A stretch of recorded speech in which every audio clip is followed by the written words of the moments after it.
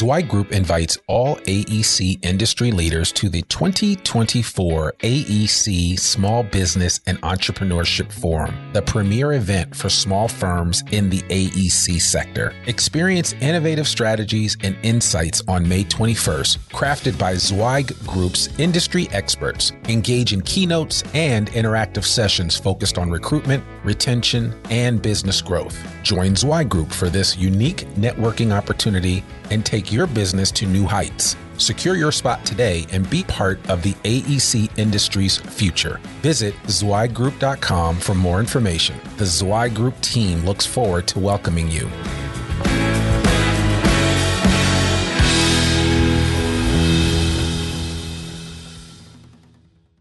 You're listening to a Zweig Letter Podcast exclusive, putting architectural, engineering, planning, and environmental consulting guru Mark Zweig and his team of expert straight talk in your ear. Mark has more than 30 years of experience helping AEP and environmental firms thrive, and these podcasts deliver his invaluable management, industry, client, and HR advice directly to you, free of charge. The Zweig Letter Podcasts let you develop professionally, wherever you are. Hey folks, it's Randy Wilburn here at Zweig Group Media. Once again, I'm excited to just come out and share with you some great information on things that are happening here at Zweig Group. Really excited today to have my colleague and guest on our show, if you will. I don't know if I would call it a show, but it is infotainment information that we provide here at Zweig Group. And so I'm really excited to have my good friend and colleague, Jamie Claire Kiser, on the show today. Jamie, how are you doing? Good. How are you doing? I'm doing great, doing great. So Jamie, you've been here at Zweig Group for over a year now. And, you've been running the M&A group, and I really want to just check in with you to see how things are going and kind of learn a little bit more about what you do over in your neck of the woods here at Zweig Group. So I'm excited to kind of hear from you today. Great. So, Jamie Claire, I know you're kind of an underachiever. I always joke with you about this. You have obviously a bachelor's degree, but then you also got a law degree. And then to top that off, to add the cherry to the cake, you got an MBA as well. All at the University of Arkansas, I might add. So go Razorbacks for those Razorback fans out there. But and then, to top that off, you have some serious banking experience. And I'm just curious as to that progression of education, and then to add to it that banking experience. How has that helped you in the work that you find yourself doing here now at Zweig Group? Sure, that's a good question. It's helped a lot. It really has helped add kind of a start to finish expertise to what we do. So we're able to, work as actual consultants and talk to people about what their real needs are and move them through the entire transaction, with a little bit of expertise on every step of the way. Okay. Well, that's good. That's good. So, one of the reasons why I wanted to talk with you today was really just to highlight our M&A group and to learn a little bit more about exactly what you do on a day-to-day basis. But for those of us in the listening audience, whether on podcast or on video, can you just kind of walk us through some of the foundational steps of an M&A effort here at Zweig Group for someone looking to make an acquisition? Just kind of give us the 10 poles of how that works. Yeah, absolutely. So if you're looking at buying a firm, which a lot of firms are right now, it's a big market for buyers and sellers. There's a ton of M&A activity, but you really need to start with understanding who your team is. You need to figure out how many people you're going to use internally, how many people you're going to get externally.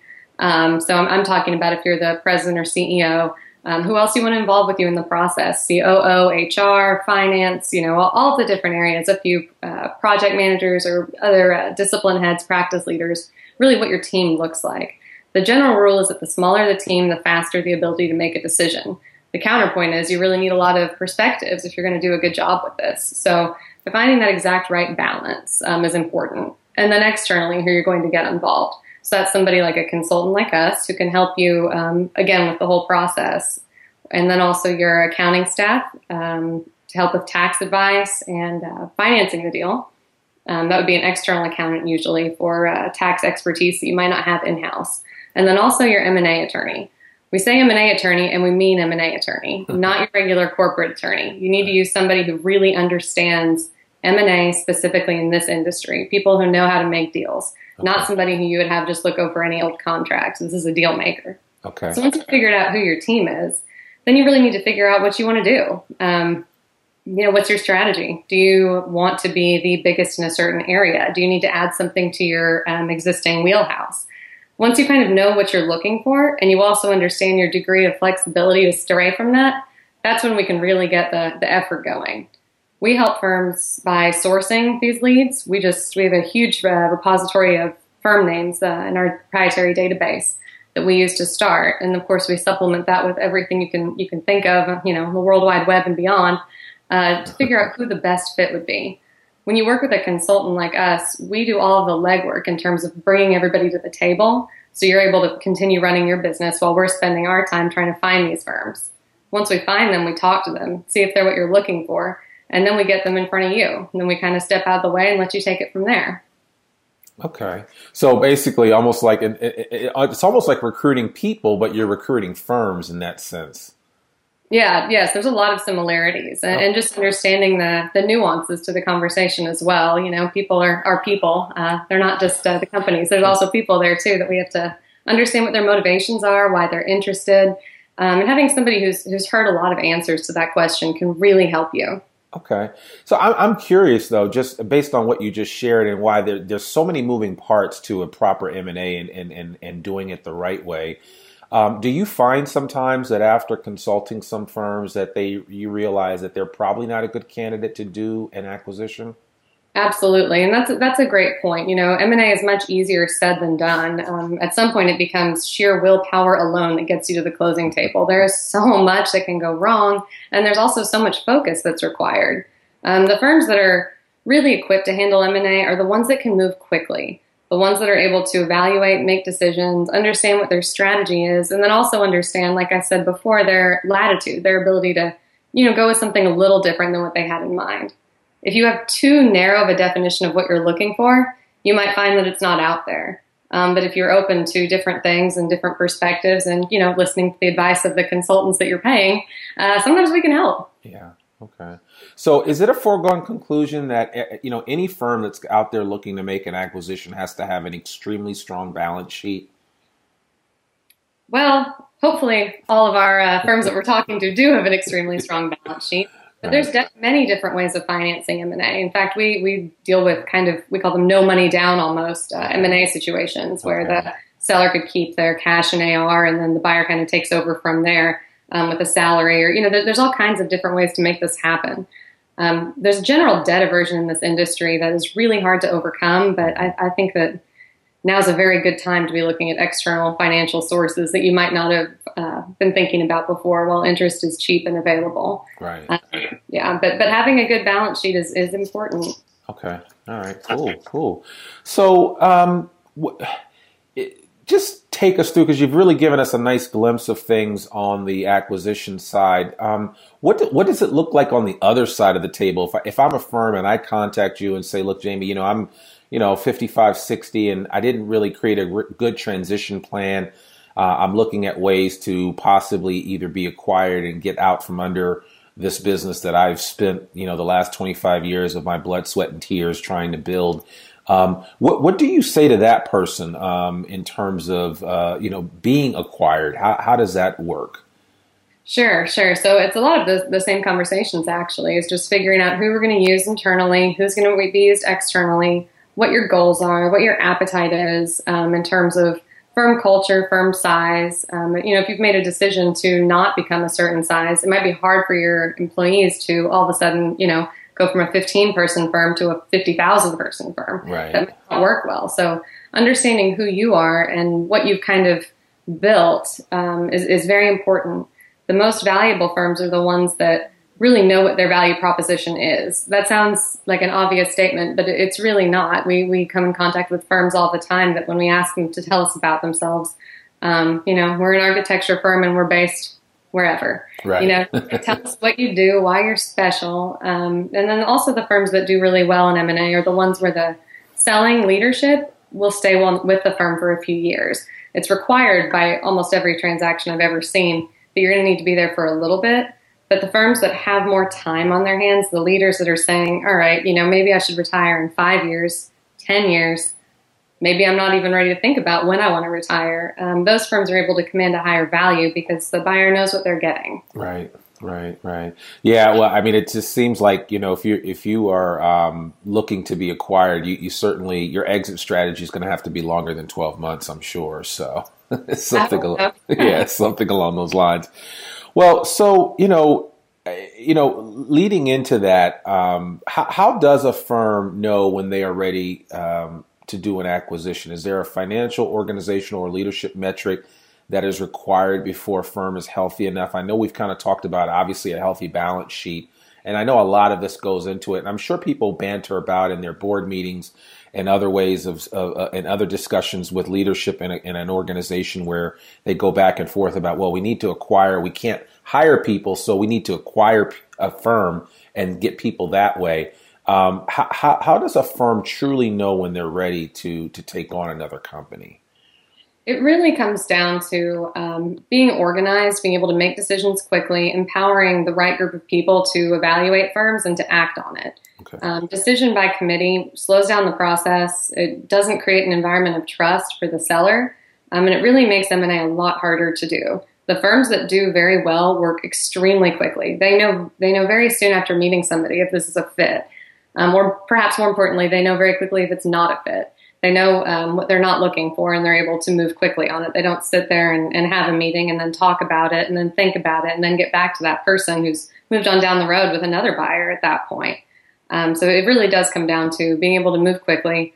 And also, a kind of flippant phrase that we like to say is don't take your crazy on the road. Right. If you're not organized, if you've got some stuff that needs to be handled internally, you need to handle that first before you look to bring a bunch of other people into the mix. Yeah, no, that makes sense. And I'm always reminded here at Zweig Group, one of the foundations of our business has been M&A. And I can always remember the stories that Mark Zweig would share about working with Jerry Allen, who was the former CEO of Carter and Burgess, which was a sleepy civil engineering firm in Fort Worth, Texas, that overnight just burgeoned into this huge, ginormous corporation. And a lot of that had to do with Jerry's ability to contextualize a potential M&A acquisition and process it through very quickly. And Mark would always tell the story about how he would call Jerry with a phone call on a Tuesday and say, hey, I've got this firm. You need to meet with these people. And Jerry would literally get on a plane that day or the next day, go meet with them, eyeball the company, take a look at some information, and shake a hand, and that would be it. And I don't know that we see M&As done that way this in this day and age. I'm sure there are some leaders out there that operate with that type of approach. But I mean, that was one of the reasons why Carter and Burgess was so successful at growing from almost about 200 engineers to almost 3,000 people. So. Absolutely. And that brings up a point that comes up so often in M&A is firms will tell me one thing, which is, we just want to expand into this market. We've got this great operating model.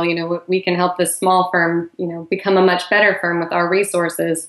And then they start looking at the financials of, said smaller firm that met the criteria and all of that. And all of a sudden they're saying, well, they haven't been profitable. Right. Like, well, yeah, no, I know. They need you to come in, right? Isn't that the point? It can be hard in this industry for, analytical thinkers to say, there's a degree of risk, sure. Obviously, that's why there's a premium associated with it, but we're willing to take it. There's a little bit of a less appetite for risk. And Jerry Allen was definitely the exception to the rule in that area. Yes, he was. That man, he was very good. It was a pleasure to know him. So listen, as we start to wind up here, I wanted to get some additional information from you in terms of what you're kind of seeing in the market right now. Based on what you're seeing in the market, are you bullish on M&A over activity in the design industry over the next few years? And if so, why? Yeah, absolutely. I mean, we're seeing more and more activity. There's still those individuals that delayed retirement during the recession and say, I need a few more years to get my firm back up to where it should be, and then I'll sell. So on the seller side, there's a good, supply. On the buyer side, there's also firms that are reading the industry kind of reports that are saying mid-sized firm is a thing of the past. Everybody needs to be a certain size. So we have buyers that are looking to expand through an inorganic growth strategy, seeing the opportunity that's out there in a way that maybe they weren't open to before. Okay.